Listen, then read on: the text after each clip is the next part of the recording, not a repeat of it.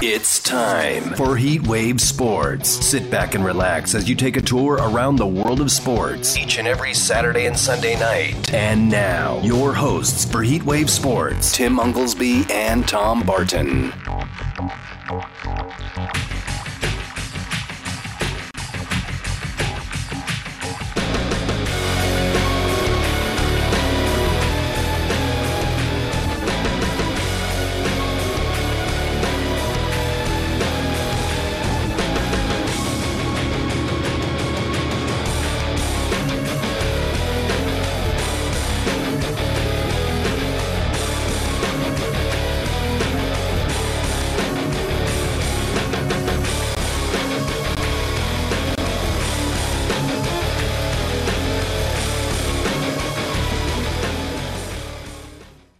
In the fourth quarter, that was craziness, Tom. You talked about it. 62 points in the fourth quarter. I mean, after we just talked about the Iowa South Dakota State game, 62 points, completely outrageous. North Carolina gets the win by 2, and now moves to 2-0 on the season. But Mack Brown can't be happy exactly when it comes to the defensive performance for his Tar Heels in this one. But I guess, when you go on the road against kind of an upstart program in Appalachian State who, finds ways to knock off some of the big dogs occasionally, you got to be happy if you're North Carolina, you go on the road and get the win there. How about North Carolina State barely surviving there? I think they're overseeded. I thought they could be a good team this year. They're rated as a top 15 team, barely get out alive in a place, one of the best party places in the country, East Carolina. The poor kicker, who was an all-conference kicker last year, misses the extra point and misses the game-winning field goal. They win 21-20. They survive. North Carolina State, look, we try not to make too much of week one. I wasn't impressed with them to be a top 15 school right now. I'm even less impressed. I think that North Carolina State got a little exposed today. I think they did. Look, you're talking about a matchup against ECU. It had to take some of the wind out of the sails of the Pirates when you have what looked like could be a much more severe injury to your quarterback there in the first half. You thought it was going to be tough sledding for ECU, but it ended up being that way as North Carolina State ends up holding on for the victory. But it was more, late non-heroics, I guess I should say, by special teamers that end up costing them that football game. And now we'll see exactly what the status is with this quarterback moving forward for East Carolina. And a tough start to their season, obviously going 0-1. All right, last question about today's game, then we'll take a look at tomorrow and Monday. How does Scott Frost still have a job? Look, he goes out there, and I was a Nebraska fan growing up, right? I mean, I loved Osborne. I got a Tommy Frazier jersey. I watched the program. And every single year I try to make excuses for why this guy has just been bad. He cannot win in one-score games. I went on a tirade last week screaming that he must be fired. They can't let him come back from Ireland. And I said, I think we're going to learn a lot about Scott Frost and how this team views him, how Nebraska comes out against North Dakota. They didn't have rest, okay? So we get that. They didn't have the rest that Northwestern's going to have. They didn't have the break. Didn't have the practice week. You're in Ireland. You have to fly back to Nebraska. It's a devastating loss. I get it, okay? But they were tied with North Dakota in Nebraska, 7-7 at the half. Now, look, to their credit, they win 38-17. But this was ugly. Scott Frost has just got to go. I can't make any excuses for him anymore. The whole team just doesn't respond to him. The program needs something else, Chris. And I'm saying this after a 38-17 win because just the way they went through the motions in the first half, it was a terrible sight to see in Nebraska. Yeah, real tough state of affairs right now for Nebraska and their program as, they essentially suffered, their seventh straight loss, and the losing streak sitting there. You got an embattled head coach in Scott Frost. He's been there for 5 seasons. And we all understand what the expectations are in Lincoln when it comes to Nebraska football, regardless of if they're in the Big 12 or now the Big 10. Their expectations are to be one of the top-tier teams in those conferences. That has not been the case. And Scott Frost, look, you cannot make Ryan Hilinski look like, Drew Brees out there throwing for over 300 and a couple touchdowns and letting the guy basically rally in front of, 42,000 plus at the Aviva Stadium in Dublin, Ireland. You can't have it. You can't have it. I feel like, Robert De Niro from Goodfellas. I can't have it, Tommy. I can't. And Nebraska fans are absolutely not having it. And, obviously Scott Frost, look, he's not calling plays on offense this season, but he did have one big call when he ordered an onside kick and it doesn't work. That's not good. And now he's facing even more pressure with Nebraska's losing streak being where it is. So, look, I will give a little credit to Frost where he acknowledges this and says, look, you got to win in this business to keep your job. That's the way it is. I love the state of Nebraska. I love the fans that sacrificed to come over here, but we've got to get this turned around. So he's got kind of the right mindset, I guess, where he understands, the moment. He understands the program that he's at and he needs to do. It is a classic case, Tommy. We talk about this all the time, whether it's football, whether it's basketball, whether it's baseball with a manager. And it appears that Scott Frost has lost the locker room there with the Nebraska Cornhuskers, and it looks like they're going to be in a situation where they need to move on. I don't know if he's ever had the locker room. That's my problem. I don't know what happened. I thought he was a good coach. I don't know what happened. Maybe it's just the pressure. All right, let's talk about tomorrow. We have LSU, brand new coach going to LSU. LSU is not quite at home, but sure, they're playing in their home state against Florida State. Florida State, look, I watched a lot of that first game, and they didn't cover, but they were 43-point favorites. They won by 40. What I saw at Florida State, they have a three-headed rushing attack that can run on anybody. They can run. I watched defensive backs that are really, really good. They were agility-wise flying all over the field, just fantastic. But in that game, they had pressure, a hard time getting pressure to the quarterback. In that game, I watched what I watched for the last couple of years with Travis, the quarterback, which is just uninspiring play. I look at the spread, and I assumed LSU is at least a touchdown favorite. It's only 3. I know you get 3.5 somewhere. It's only 3, which makes me scratch my head. I get it. LSU is kind of in a brand new restart, a new head coach. But, Chris, they're at home, basically, right? I mean, they're at home. It's a lot of enthusiasm surrounding them. It's an SEC team. I expected the spread to be more. And all of a sudden, it's got me scratching my head, and I'm going, did I undersell Florida State? Maybe because I've been so down on them? Give me your take on tomorrow's game. LSU, as you mentioned, playing in Louisiana. Now I'd push back a little bit because it's not exactly the juju voodoo that is Baton Rouge and playing at Tiger Stadium, but they are playing at the Caesars Superdome there in New Orleans. You talked about the coaching matchup, Brian Kelly in his debut as the LSU Tigers head coach, going up against the likes of Mike Norvell, who now is in his 3rd season. We just talked about Scott Frost, right, Tommy, and what they need to do at Nebraska. How about the expectation for Florida State? This is a program also that is, for all intents and purposes, most seasons, it's, national championship or bust. And Norvell, look, he's finishing with losing records each of his first 2 seasons there. Despite the fact he was able to get that, 47-40 or 47-7 win last week against the likes of Duquesne.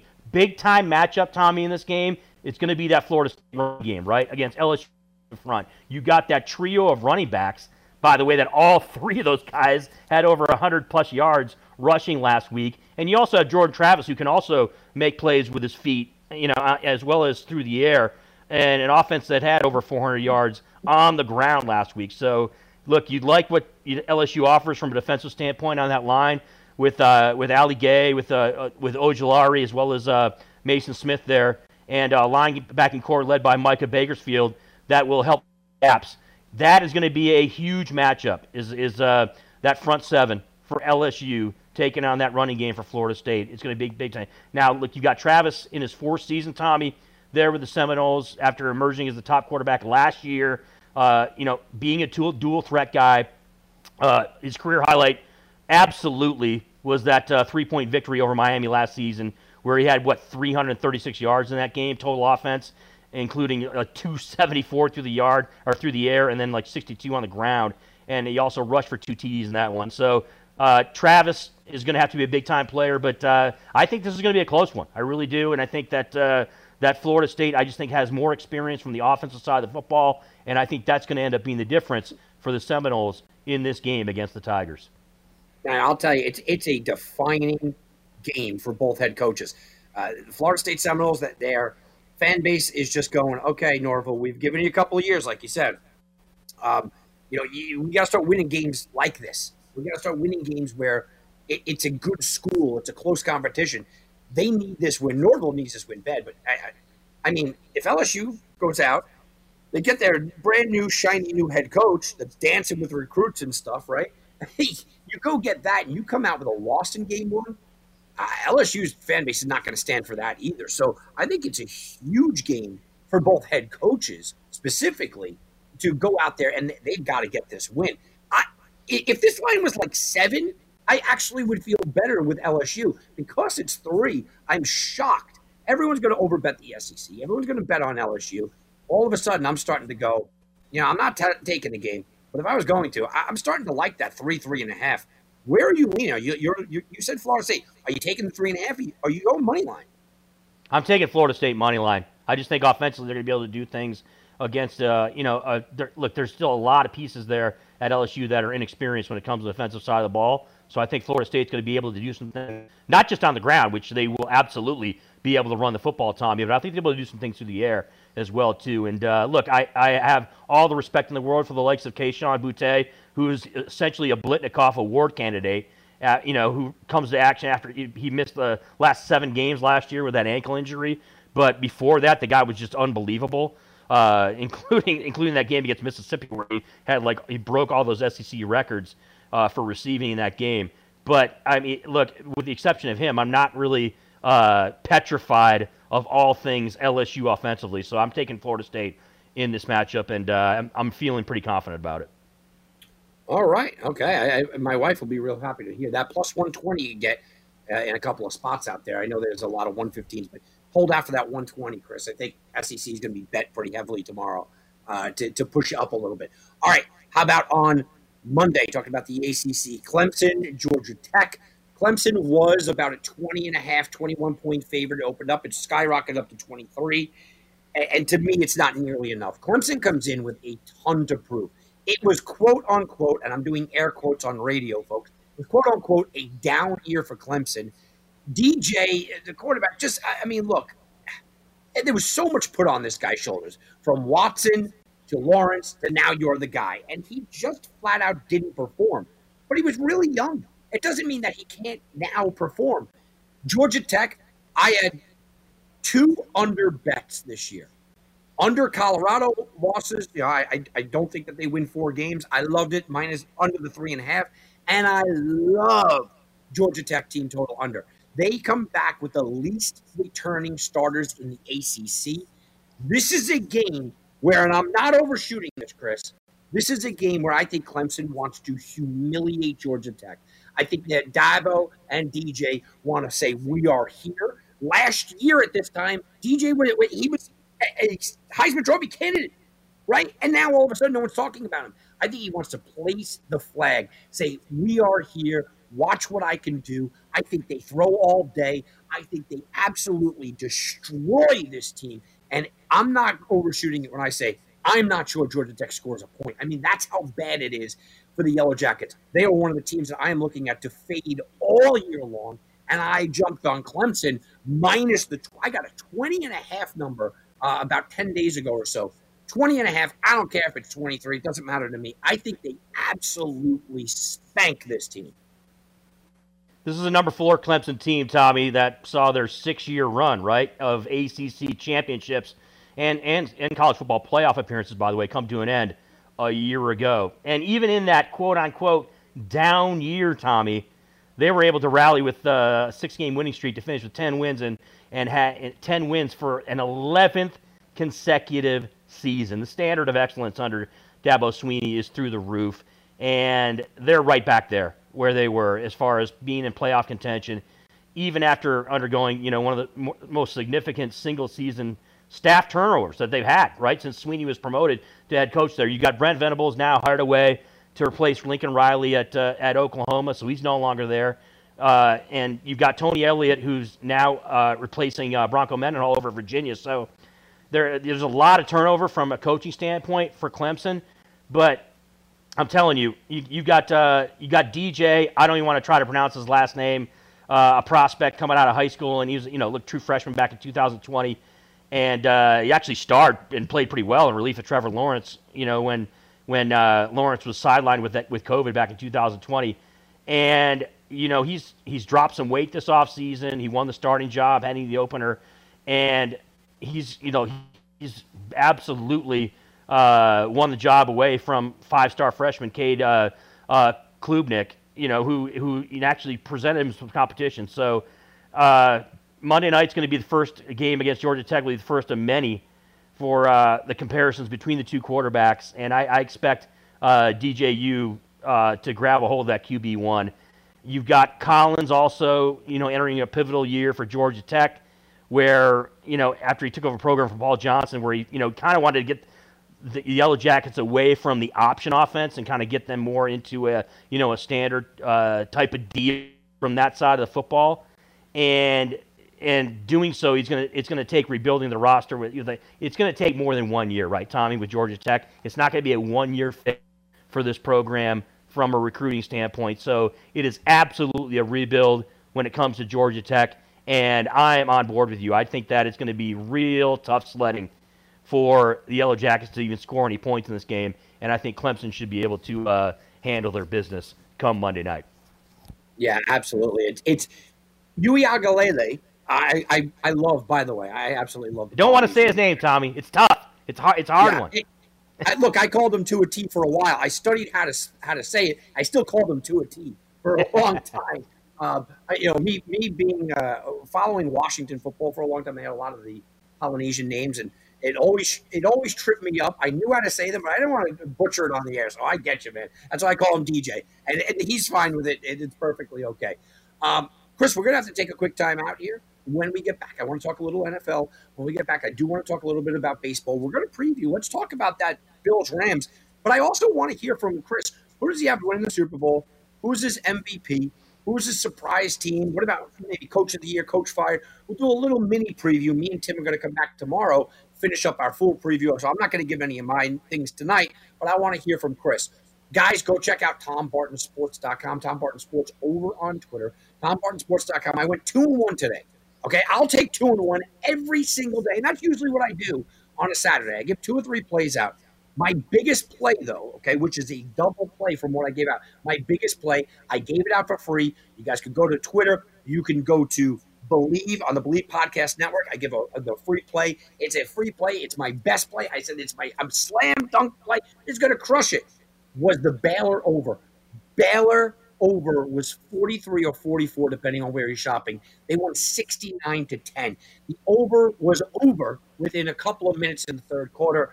My exact sentence was, Baylor's going to get here alone. We don't need any points, and we really didn't. What a laugher. Go check out TomBartonSports.com. You're going to get all of this. You're going to get every play that I give out. If you sign up right now, you're going to get 30 days of plays. Every single play that I give out for 30 days. That includes the NFL. That includes college football. That includes Major League Baseball when it comes time. College basketball, NBA, NHL. You get everything at TomBartonSports.com. Go check it out. You sign up right now. You get all my college futures. You get all my NFL future plays. And you'll already start looking ahead to the NFL week. Go check that out. All right, now let's take a quick time out. Come on back. When we do, we will get into the NFL. I got to hear Chris's take on Russell Wilson getting absolutely paid. Lamar Jackson sitting there with his hand and his hat and saying, hey, anybody want to give me any money? Because they still have not paid him. All that and more right after this right here on Heat Wave Sports. Are you ready?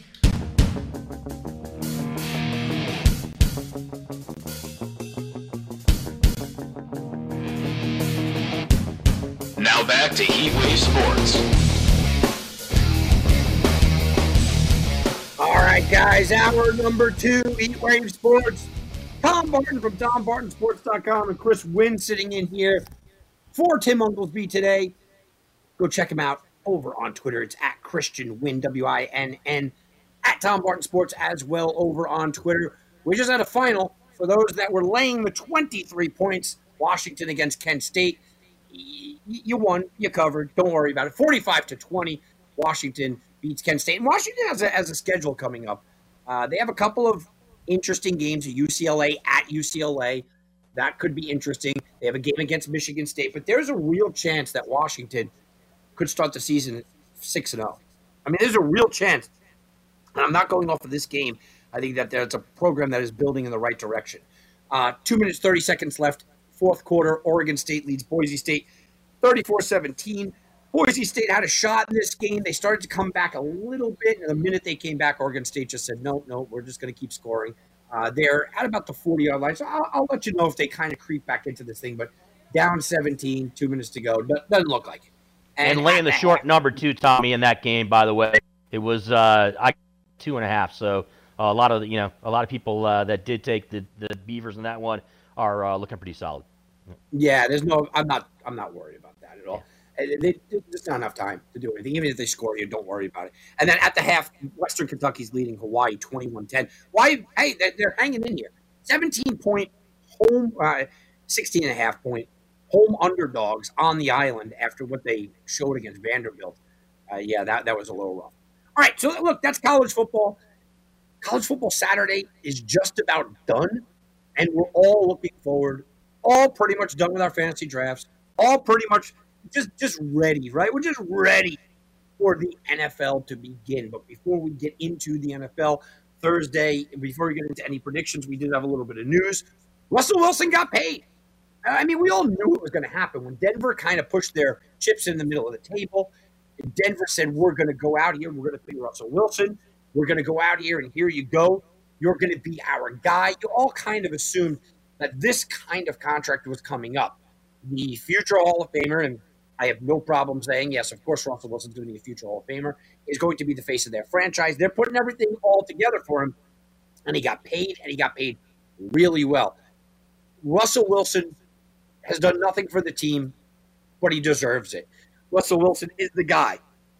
I get it. I have no problem with them paying him. I have no problem with them going out there and opening up their wallets. But it does start a ripple effect with a guy like a Lamar Jackson that is still waiting. Deshaun Watson got paid. You go look at Russell Wilson got paid. Even a Matt Ryan got paid. And Lamar Jackson still hasn't gotten paid. So give me your reaction about Russell Wilson. And then what kind of the ripple effect here with Lamar Jackson? Not ultimately surprised regarding Russell Wilson. Ever since the Broncos essentially landed him, right, Tommy, in that franchise-altering trade this past March. You've heard the general manager there, George Patton, talking about it was the team's one of their major goals was to sign him to a long-term extension. Now they, were able to do that on Thursday. You've got Wilson getting that 5-year deal at $245 million extension.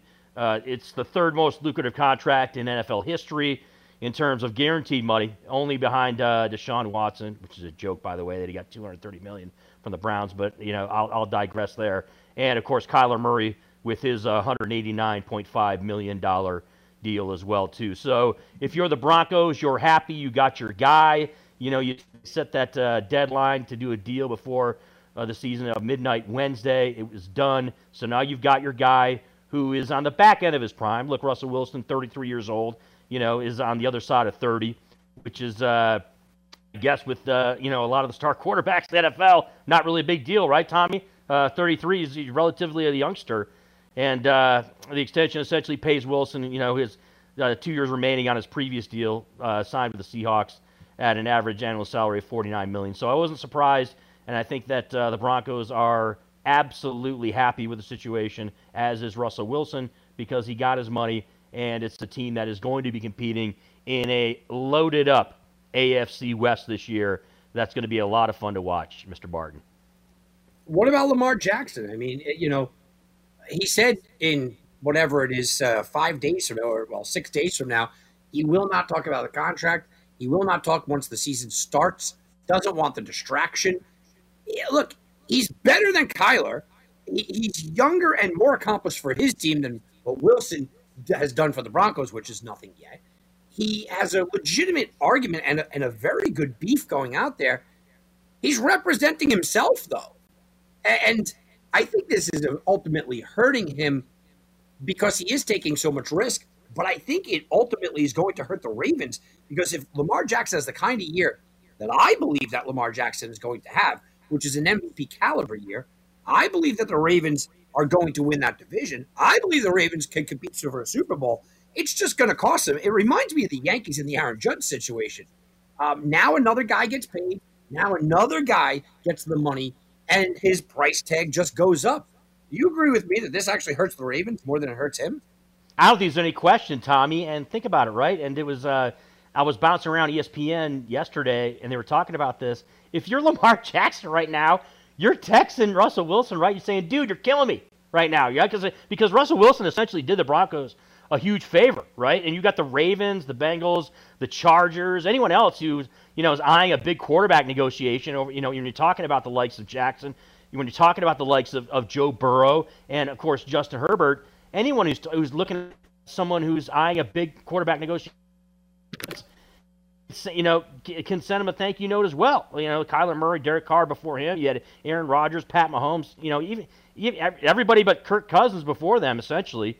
And Wilson just essentially declined to push the envelope when it came to guarantee. So until the top end quarterbacks start doing that, there's no chance, Tommy. There's no chance the NFL players are going to see any meaningful progress, towards the types of fully guaranteed deals that you'll see in the likes of the NBA or even in Major League Baseball when it comes to their counterparts, right? And what they automatically get in those leagues. So, look, the NFLPA and agents around the league have had high hopes for Wilson's deal, setting a new standard for guarantees, but it's hard to see how this deal moved that market really in any way at all, right? And it's easy to understand why the top quarterbacks don't insist on guarantees. They don't need them because the top quarterbacks never get cut. So until they start getting them, no one else will. And what this deal essentially means for the bigger quarterback market, unfortunately for players, is more of the same. How about another quarterback that went to a new team and then the team basically looked to trade for somebody else? The new team that he went to basically said, we're not investing in you long term. The new quarterback for that team is Carson Wentz. Carson Wentz goes to Washington. Carson Wentz his team kind of tried to trade for Baker Mayfield. Carson Wentz then didn't go there with any other expectations, but didn't get any guaranteed money after the season. Taylor Heineke's on the backup list. You go, okay, no problem. Wentz plays well, he's going to be good. Reports coming out of Washington are that Sam Howell might be the future. He has been lighting it up in camp. There is absolutely no guarantees after this year. And it gives a team like Washington, me and Tim both talked about it on the air last week. We both expect Washington to be bad. We both expect Washington to be out of the playoff picture. And if they are, all of a sudden, doesn't Sam Howell have to get a look here, Chris? Doesn't Sam Howell in game 10, 11 have to start getting a look, which could spell the end for Carson Wentz as a starter in this league? No question about it. This absolutely gives the upper hand, doesn't it, Tommy, for the Washington franchise as opposed to Carson in this a good position for Carson Wentz to be in. You're trying to kind of reboot your career there, given that you kind of bounced around here after, kind of the storybook start to your career, I guess I should say, in Philadelphia, which didn't end greatly. But, look, it's a scenario where you look at it from where who has the leverage in that situation. It's absolutely the Washington Commanders. Now, I would also argue, too, that if you're a franchise like Washington, and what's the old adage that we always say regarding quarterbacks? Well, if you have more than one quarterback that you're willing to roll with, that means you have zero. So I kind of have an impression regarding the Commanders in that way, where, look, it's fine. Love coming Sam's way and having expectations that maybe are elevated considering him, but it's not a great scenario to be in if you're Washington from an offensive standpoint. If you don't have a definitive number one there, or you don't have AKA Carson Wentz, right, Tommy, there with solid footing as the starting quarterback, that's not a good thing if you're a Washington Commanders fan or if you're just the franchise overall on the offensive side of the football. Chris, there's no question who's going to be the starting quarterback moving forward for the Buffalo Bills. Josh Allen, MVP favorite according to the betting list. Josh Allen, and the number one quarterback going off of everybody's boards for fantasy stake. Matthew Stafford had the magical season, came over from your Detroit Lions, from the outhouse to the penthouse, and went on to the Rams, wins the Super Bowl. He is locked in, and now we're talking about Thursday's game. Somehow or another, because Buffalo is so inflated, they are the Super Bowl favorites. And look, I took Buffalo 2 years ago to be the ascending team. I took Josh Allen last year to win the MVP. I took Buffalo last year to win the Super Bowl. So this is not a slight on Buffalo, who I had winning it last year. I had Josh Allen last year. But they've ascended so high. The line is now 3 in some places. They are giving the hometown, in their stadium, Super Bowl Rams 3 points on Thursday night, and I can't make heads or tails of it. Look, my initial reaction is I think Buffalo wins the game. My initial reaction for Thursday night is, okay, I think that the Rams have a little bit of question marks with Stafford's elbow, but I'm not overly worried about that. I am, however, worried about their backfield. Akers is a little bit banged up, obviously. Henderson isn't 100%. I also sit back and I go, as good as Bobby Wagner is, and he is fantastic, I still do worry about their run defense a little bit. Josh Allen can create things. He also added some players. But, look, they're going to be without White on the defensive side of this game. I can't make heads or tails of this game. I think Buffalo wins, but I also think it's a lot of disrespect to give the Super Bowl champions in their own building 3 points. And it's crept all the way up to 3. The total is sitting at 52. Everything in me says to go under. But this is going to be just one of those watch games, Chris. I don't think I'm betting it. I think I'm just going to sit back and really enjoy this. How do you see this one playing out Thursday? It's going to be a lot of fun given, the caliber of those two teams that are playing the opening game of the season in the NFL, Tommy. Make no question about it. And you talked about you broke it down from a handicap standpoint very well, by the way, in the way that you're talking about this football game. As someone who's kind of like an everyman, not exactly a professional handicapper, but someone that does cover the NFL and follow the NFL, I can understand why the Buffalo Bills are getting so much respect and why the expectations are so elevated, because there really is a real possibility that this could be the team that could get this franchise off the schneid, right, Tommy? We're talking about a franchise that has been to the Super Bowl multiple times. It's been a while since they've been to the Super Bowl, but it is a franchise that is very proud and that has had success over the years when it comes to the AFC, and it just seems like their year. It seems like that they have the squad, they have the coaching staff, they have the chemistry that it's put together. I mean, you take a look at it, Tommy, and we're going to have our NFL preview show next Saturday when you're here in town on the Las Vegas Strip, and we're going to have a chance to kind of break down everything, all things NFL, and make our predictions. There is a reason why, Tommy, that talking heads across the board, whether it be just people that are on radio or television or professional handicappers, there's a reason why a majority of people, when you look at the AFC, have the Buffalo Bills in the Super Bowl. It is absolutely legitimate, and that, therefore, when you see it's the opening game of the season, so you don't want to go too crazy with it. But you can understand why they're a team that's giving points on the road, even against the likes of the Los Angeles Rams. But I mean, I talked about the talking heads, Tommy. I go on NFL.com today doing some research before the show. I mean, almost everybody. I'm talking about like 95% of the people have the Buffalo Bills in the Super Bowl. Now, what's interesting, Tommy, is that it's not a consensus whatsoever are in the NFC team that's in the Super Bowl. Some people out there have the 49ers under Trey Lance emerging as a star. Some people have the Philadelphia Eagles under Jalen Hurts emerging as one of the top quarterbacks in the league. A lot of people believe he could be a guy. A lot of people have the defending champions, the Rams, and a lot of people have the likes of the Tampa Bay Buccaneers also in the Super Bowl. The only other team really that is getting talked about as far as Super Bowl love, Tommy, when it comes to the AFC, is the Los Angeles Chargers, which is a little bit surprising to me because I think the division, they're going to eat each other alive in that AFC West, and I don't clearly see the Los Angeles Chargers being a clear-cut favorite in that division. But I digress. It is going to be a lot of fun to watch. come this coming Thursday.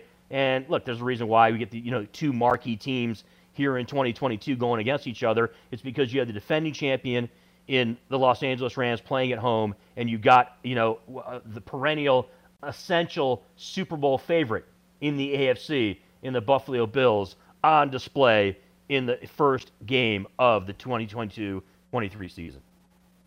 And look, I don't want to poke holes in Buffalo, but just look at what they did last year. And there's a certain type of team that can beat Buffalo. And to me, to beat Buffalo, you have to run the ball real effectively. Or you just have to, kind of get a little lucky. Kansas City got a little lucky. They beat them in overtime.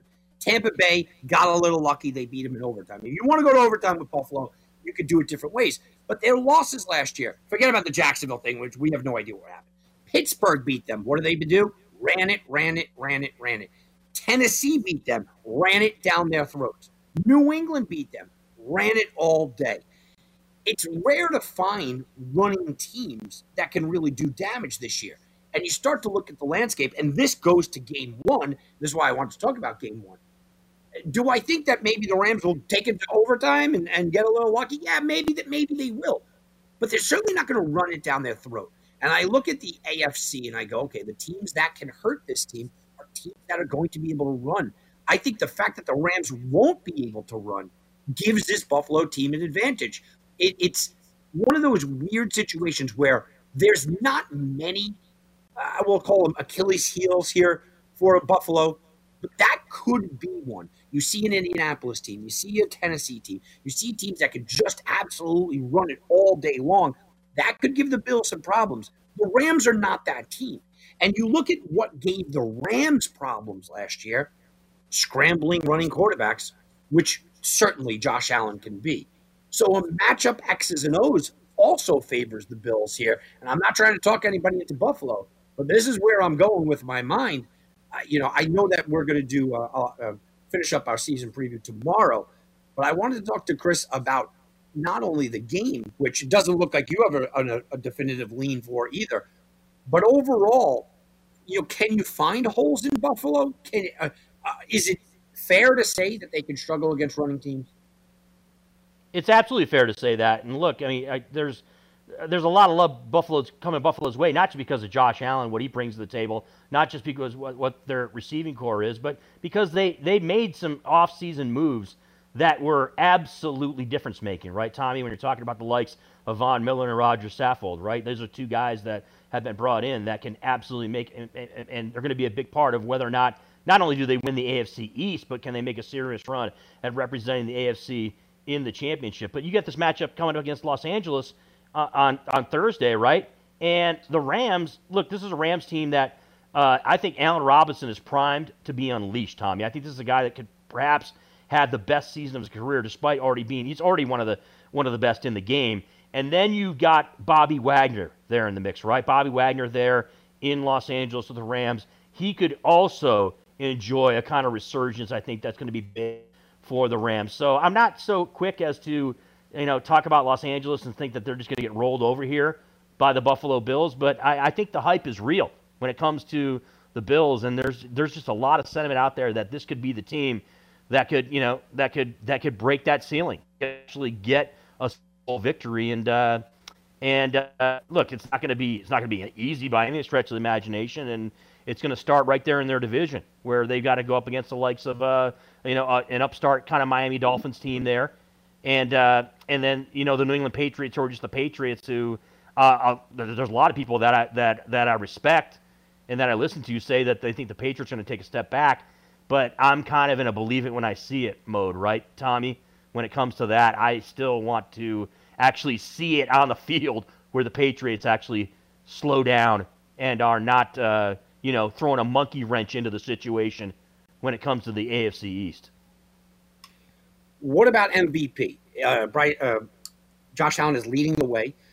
I have 4 fantasy teams, 2 I really, really, really invest a lot of time in and I care about a lot. Josh Allen is my starting quarterback in both.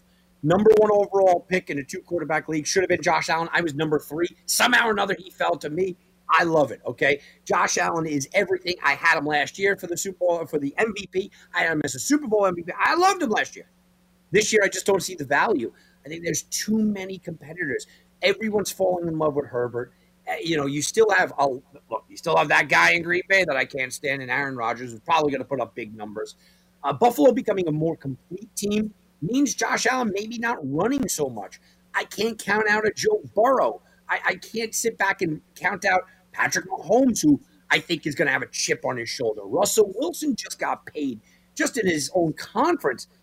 I look at Josh Allen and I go, okay, for talking MVP, maybe when we make our picks, maybe I go sit back and I go, okay, I'll go Josh Allen because I did it last year. Kind of want to do it again this year.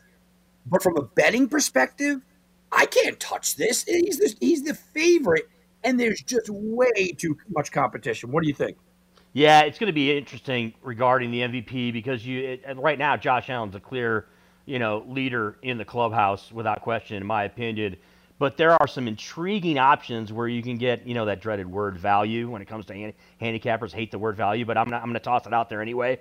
When you take a look at the likes of Russell Wilson, when you take a look at the likes of Justin Herbert, and Tommy, I'm going to throw this other name out there, and I kind of already teased it earlier on the show, Jalen Hurts in Philadelphia. The ceiling on this Philadelphia Eagles team obviously is a Super Bowl run in the NFC, right? And if he's right and, the chemistry with the likes of A.J. Brown and what they can do offensively and Jalen Hurts, what he brings to the table from a characteristic standpoint, I think there is absolutely opportunity there if you're going to take a look at that from that standpoint. But make no mistake about it, Tommy, it's Josh Allen right now. And yes, as you pointed out, there's other guys that could be picks. And if all things go right for those individuals, one guy left off who I think should be in that mix too, Pat Mahomes. Okay, Pat Mahomes, we understand, obviously, Tyreek Hill is now in Miami with the Dolphins, but people kind of sleep, in my opinion, on Juju Smith-Schuster. I like him at the wide receiver position.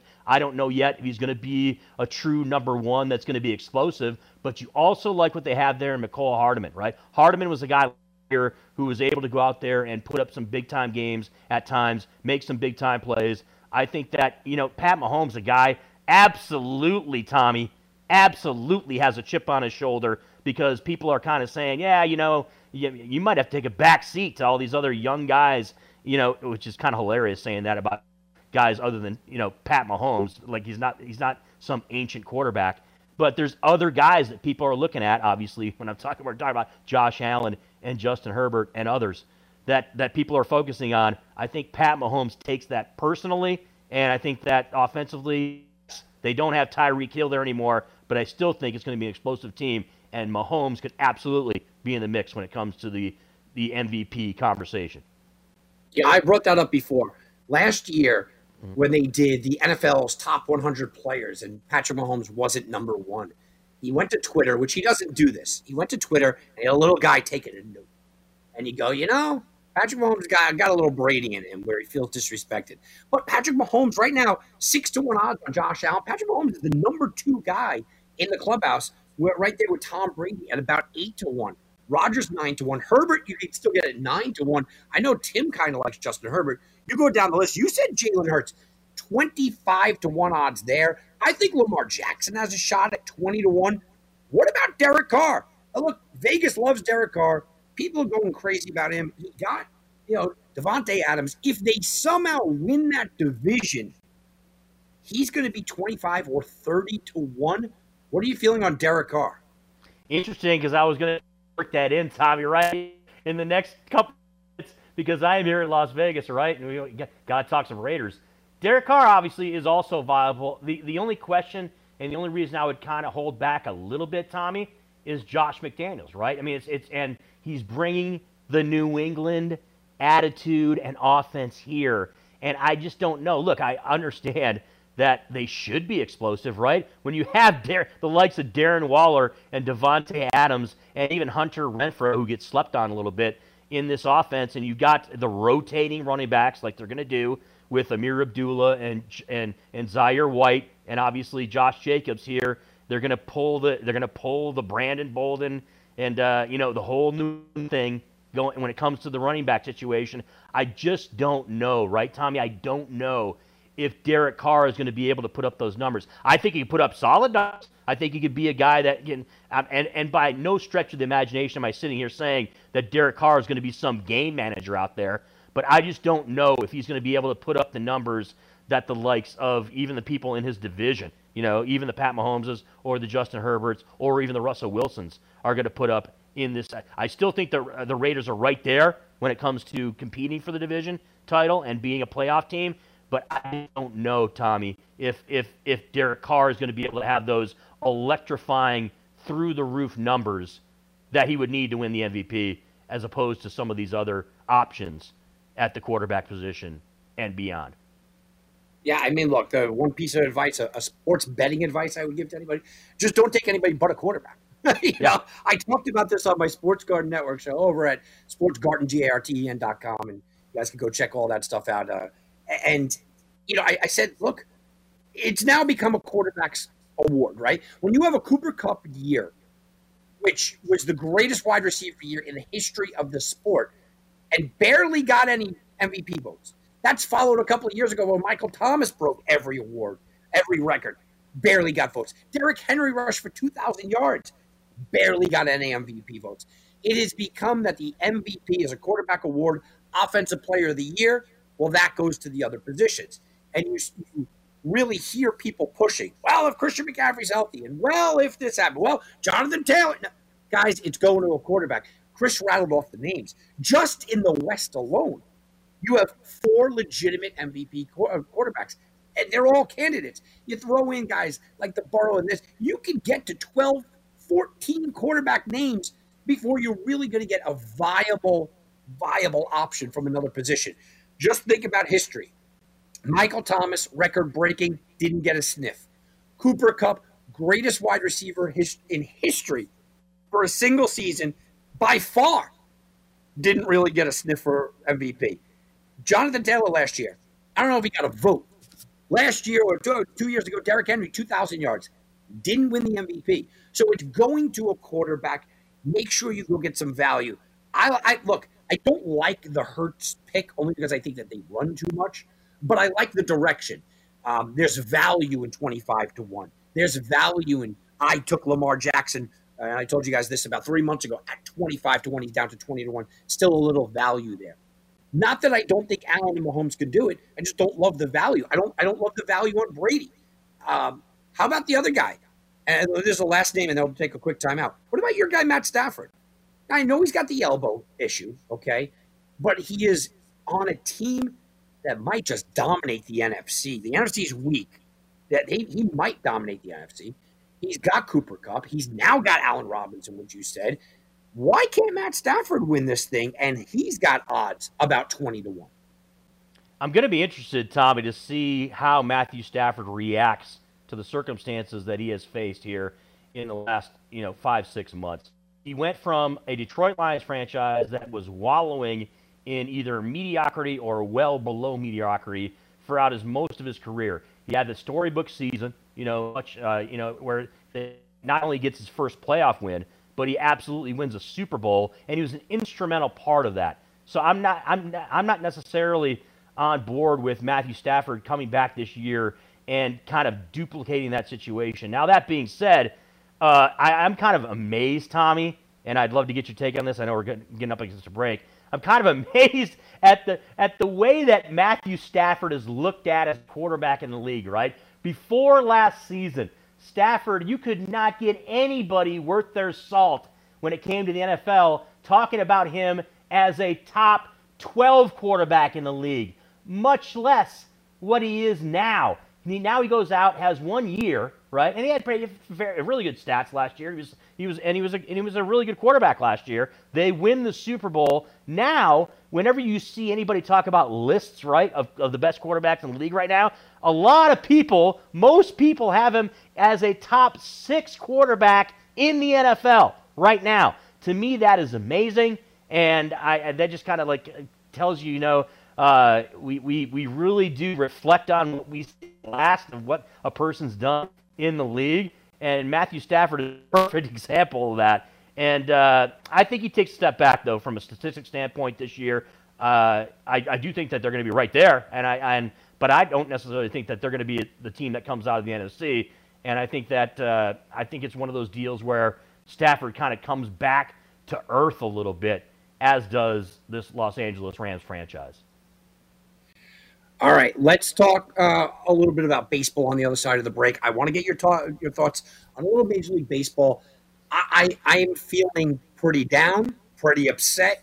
I'm annoyed. I'm not the only fan base that should be annoyed. I want to get your take on what's going on, spiraling teams out of control. Plus, I'm going to give you a forum. You said you want to talk WNBA. I'm going to give you a 5-minute forum that you could talk about it. Not me, but you could talk about a little. Did I say I wanted to talk about it? All that and more right after this, right here on Heat Wave Sports.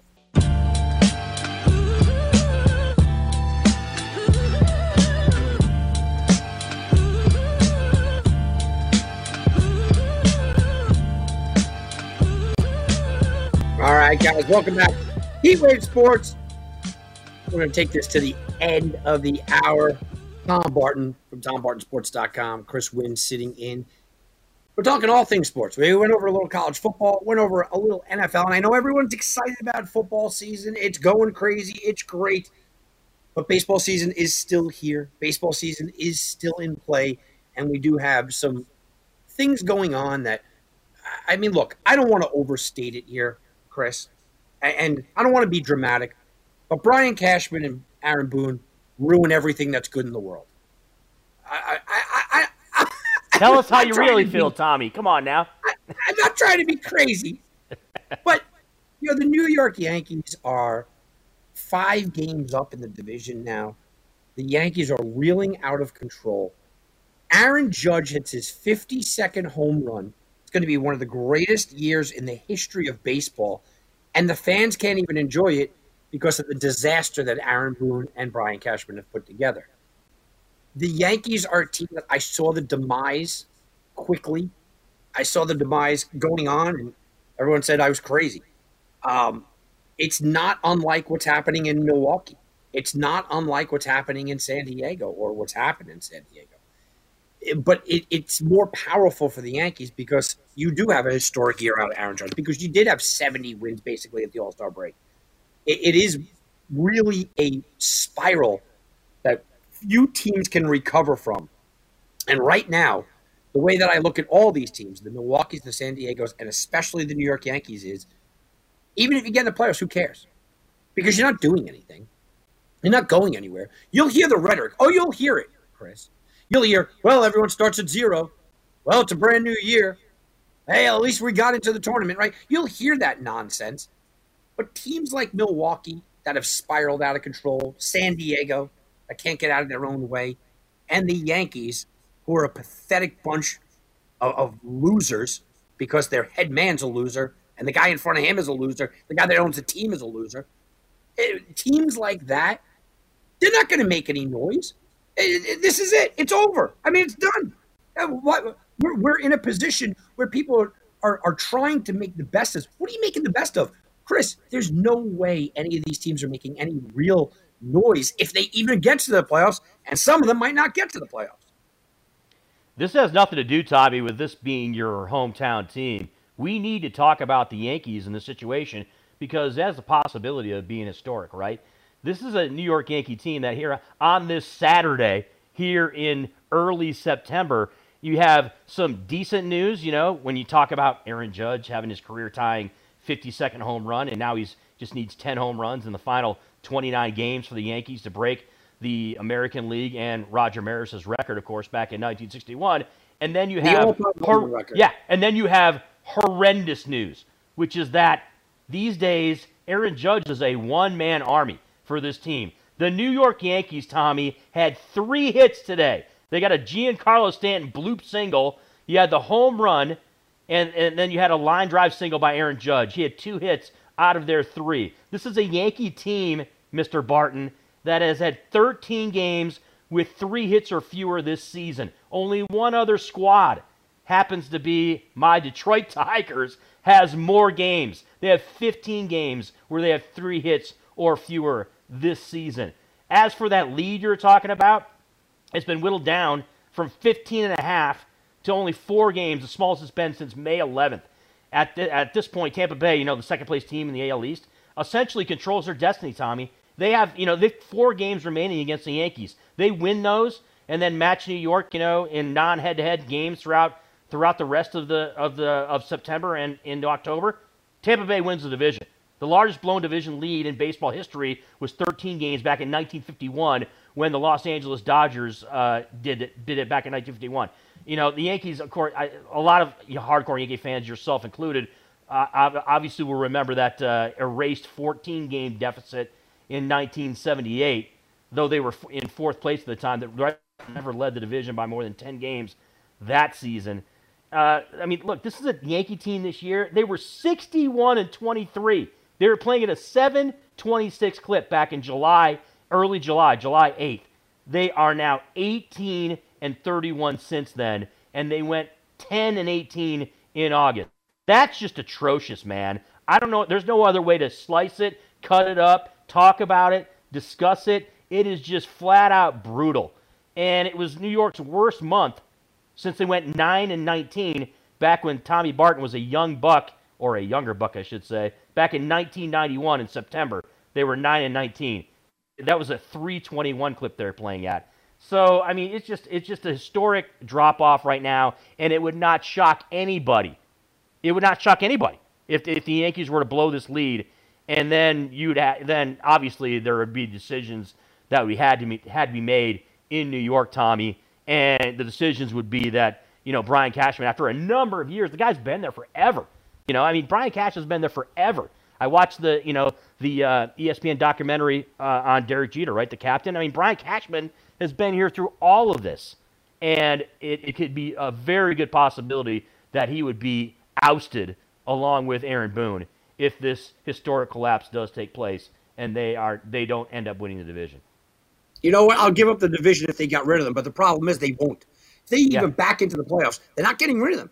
They wanted a yes man. Aaron Boone's a yes man. That's why they got rid of Girardi. That's why they passed on Don Mattingly. That's why they passed on Buck Showalter. They wanted a yes man. They wanted a yes man because Brian Cashman is a disaster. Brian Cashman put together a horrendous roster. That's just reality. And I called it at the time. Josh Donaldson, what was that? $25 million a year? Why? Why did that happen at all? We don't know. IKF, useless. Absolutely useless. Aaron Hicks, sure, let's sign him to like a 10-year deal. Well, what were they doing? This entire team was put together by like a drunken fool. And I'm not saying Brian Cashman drinks. This is somebody just throwing darts on the board. And let me tell you this. Not only the Yankees might get beaten by Tampa, they might get passed by Toronto, who's now only 6 games back. Hell, the Orioles are only 7.5 games back. Yeah, and don't tell me that the sky is falling. You just said it. They're the worst team in baseball, basically, in August. This team can't get out of its own way. They've scored 3 runs in the last 3 games. 3 runs in the last 3 games. 5 of the last 6 games against Oakland, Los Angeles, and Tampa. They've scored 3 runs or less. So here's their upcoming schedule. Like you said, they play Tampa now 4 times in the next week. So Tampa could be even with them. Now they get 4 games against Minnesota. Well, Minnesota has always been the Yankees' whipping child, right? They just beat the you-know-what out of Minnesota time and time again. Then they get Tampa next weekend at Yankee Stadium. At Boston, at Milwaukee. Those are not an easy 5 games. Now you get 2 games set against Pittsburgh, 4 against Boston at home. That's a rivalry. And here you go with Toronto. You get 3 at Toronto at the end of the year, 3 against Baltimore, and then 4 against Texas. I'm not joking when I say not only can Tampa pass them, Toronto could pass them. I don't think Baltimore passes them, but it's not out of the realm of possibility that the Yankees spiral so far down that they're in 3rd or maybe 4th place in this division. And the playoff percentages is sitting here, 99.9%. Really? I don't know. I know Tim's holding a ticket that now he's nervous about. Tim's holding a ticket for the team win over that I'm nervous about right now as well. You can't sit back and with, 28 games to play, think that they're a shoo-in to get into the mid-90s. I don't know. 28 games to play. Even if they play, 500 baseball, it's 14 wins. That doesn't get you to the magic number. I'm not sure here if the Yankees don't completely and utterly collapse. And when I say collapse, I do mean being passed by the Rays, by the Jays, maybe by the Orioles. I think that's how bad it could get in New York. And Tommy, projecting forward, right? Thinking about what's going to happen after the regular season and once the American League playoffs start. You're not sitting right now, right? If you're the New York Yankees and thinking to yourself, oh, yeah, this is a team that could absolutely knock off the likes of a team like the Houston Astros or even one of the teams in their division in the American League East that they have to play in the postseason. Even a team like the Seattle Mariners, if they find their way, and it looks like they have a very good possibility, Seattle could find their way into the playoffs. What are your thoughts regarding that when it comes to postseason? And you got to go up against teams that aren't playing like complete garbage, like the New York Yankees are, and that's when the rubber meets the road, my friend. That's when it actually matters. When you're in the American League playoffs, and you got to take on some of these teams that have been gearing up and most likely are going to be playing well going into the postseason come October. I'll tell you, forget about that. I mean, competing. I'd rather them not make the playoffs than to go 1-out against the Guardians or Minnesota or somebody like that. No, They can't compete with any of them. Here's the one saving grace, and here's the one glimmer of hope for Yankee fans. They're getting a ton of guys back. And they are looking at, big-time talent. Rizzo's been out, right? Stanton just came back. But they're getting Scott Efros back. They're getting a lot of bullpen guys back. Luis Severino's on his way back. Nestor Cortez is on his way back. So I will give them that there is a glimmer of hope because they are getting a ton of talent back. You're still not going to win. If you go into the postseason with Josh Donaldson, IKF, Trevino, who I get was an all-star, and Hicks as your bottom four guys in the lineup, mail it in. Don't even show up for the playoffs. And let me tell you, not only can this be a historically bad Yankee season, you want the capper? You want to just dive off that bridge here? We'll close this down and start a suicide hotline. Do you want that here, Chris? How about this? The Yankees have the most historic loss ever. Maybe they get passed by two teams, and then they lose Aaron Judge in the offseason. Because it's not only Boone that's a complete mess, and it's not just Cashman that's a disaster. It's Hal Steinbrenner who decided not to pay Aaron Judge, and he may be standing there and wearing Dodger blue next year. And it leads us to a nice, smooth transition, right, Tommy? Talking about a New York team in the Yankees and over to the National League. You already brought up the likes of teams like the San Diego Padres taking a nosedive, yet they're still right there holding on to the second wild card in the National League. But the New York Mets look pretty solid, my friends. The team that is, look, they're 2 games up on the Atlanta Braves, and I think that that iron sharpens iron. When you have quality teams at the top of your division, they're going to be battling it out throughout the rest of the regular season. But you've got teams in the likes of Philadelphia very much in the mix when it comes to the wild card, not necessarily in the division, but in the wild card race. And of course, you've got the battle in the Central, where you've got Milwaukee 7 games back in the division, but still right there in shouting distance, 2.5 back in the wild card race in the National League there. Look, San Diego, the Tatis thing really screwed them. That it took a lot of wind out of their sails as far as what their expectations could have been or should be when it comes to the National League playoffs. But it adds a lot of intrigue, doesn't it, Tommy, when it comes to the National League and the playoff run when you got the New York Mets sitting there at top with 85 wins and 49 losses in the East, and you've got all those teams right around them that are going to be pushing them right up to the end of the regular season. I think the Mets lose that division too. All of a sudden they got DeGrom back and the world is going to be great. And Atlanta's going, yeah, we're still the champs, guys. Here we come. Won 4 games in a row. The Mets lost another one today. How are you losing? You got Scherzer's on the mound, minus 440, by the way. And you lose that game 7-1 to Washington. Absolutely disaster. What about Milwaukee? I know they won today. Corbin Burns has a 7.49 ERA his last few starts. He doesn't look good. Look, to me, it looks like the Dodgers and everybody else, but St. Louis is still holding court. Atlanta's right there. National League is getting very, very fun. I do think that not only are the Yankees going to lose their grip, I think the Mets lose their grip too. Tim called it about a month ago when Atlanta was about 6.5 games out. And Tim said, I think Atlanta takes this division. I said, I don't know. I don't know if they can make all that kind of pushback. Right now, I'm looking at this. I know the Mets have a breeze of a schedule from here on out. But Atlanta, I think Atlanta catches the Mets. And the Cardinals, don't they? The Cardinals just keep being the Cardinals, don't they, Tommy? I mean, they're sitting there floating at 78-55. You know, they got a solid lead in the Central. A lot of us, myself included, thought Milwaukee was an absolute team that could win a World Series this year. They're almost 8 games back. And then, of course, you just mentioned the Dodgers. I mean, that is pretty eye-opening when you look at that record, the 50 games over 500.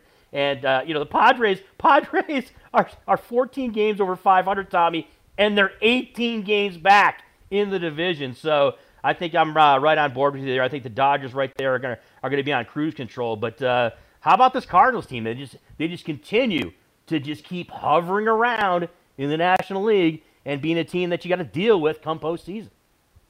And Wainwright's a good story. The bullpen's great, but no one's talking or giving enough credit to Paul Goldschmidt, who is a legitimate triple threat right now. He's a triple crown threat right now. What an amazing, amazing season for Paul Goldschmidt. And you look up and you go, 331, 107 RBIs, 34 home runs, 97 runs. He's within a shouting distance of being a triple crown winner. And this would be the quietest triple crown in the history of baseball. But I got to chime in with this, though, real quick. I'm sure Yankee fans are very happy to see the team that is in the basement of the American League East, right, Tommy? Sitting there, 2 games under 500. And look, I get it. A lot of those teams in that division are right around 500.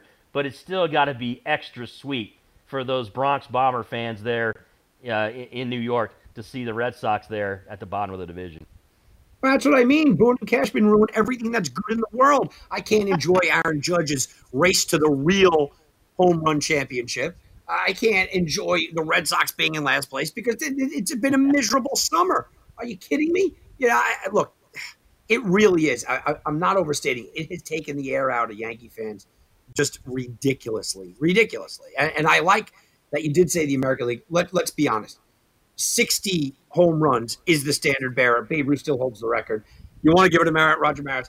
Hey, that's fine with me too. It's 61. Sure, we could do it to Roger Maris at 61. That's it. There's no McGuire. There's no Sosa. There's no Bonds. If Aaron Judge hit 62 home runs this year, Aaron Judge is the major league leader for home runs for a single season. I mean, can we all come to that conclusion here? I'm on board with you there. Absolutely. That is the record that should be still considered given what transpired there in the late 90s in Major League Baseball. Quick note from a personal note, Tommy, obviously being an American League Central fan and a Detroit Tiger fan, it's been a disastrous season for the Tigers, sitting at 51-82. But it is a division that is, quite frankly, either just wallowing in mediocrity.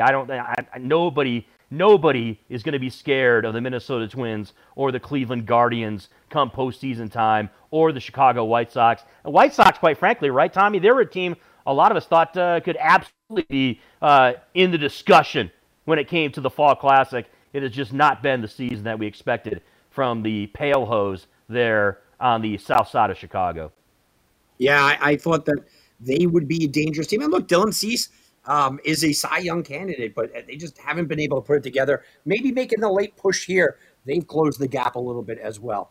By the way, Tommy, quickly, speaking of Dylan Cease, 1 out away today, right, from a no-hitter for the guy on the hill for the Chicago White Sox. Yeah, he looks good. I'm outside of Verlander. He's probably number 2 for the Cy Young for me. Yeah. Chris, it has been fantastic to have you on. I'm sorry I didn't leave any time for the WNBA. We're going to have to get to that another day. Darn it. Darn it all. Unbelievable. Chris, it has been absolutely fantastic. Guys, tomorrow night, me and Tim are going to continue our NFL previews. We're going to go over all the teams like we did last week. Go continue that trip. And then next week, we will be live next Saturday night. I'll be sitting right next to Tim Unglesby at Cabo Wabo. Come out, hang out with us, check it out after the show. We'll talk. We'll have a good time. Get on the show as well. We love to get the predictions. Chris, I'm going to get your official prediction of the Super Bowl and all that day as well. Guys, go check out TomBartonSports.com. TomBartonSports.com. Hey, another 2-in-1 day. I will take 2-in-1 days all day long, every single day. That's what I give the members. TomBartonSports.com. Go check out Tom Barton Sports over on Twitter. Check me out at Believe on the Believe Podcast Network, Believe in Betting on the Believe Podcast Network, as well as my other podcast, Wagering Week. So I'm all over the place tomorrow morning, Sports Garden Network, hashtag SGN Sports Garden.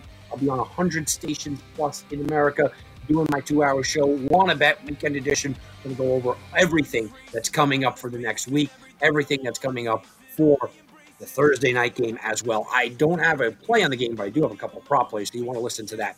Everybody, have a very good night. Thank you again to Chris Wynn. We'll talk to you tomorrow night. No plan B, just a one-way ticket. This is what it takes.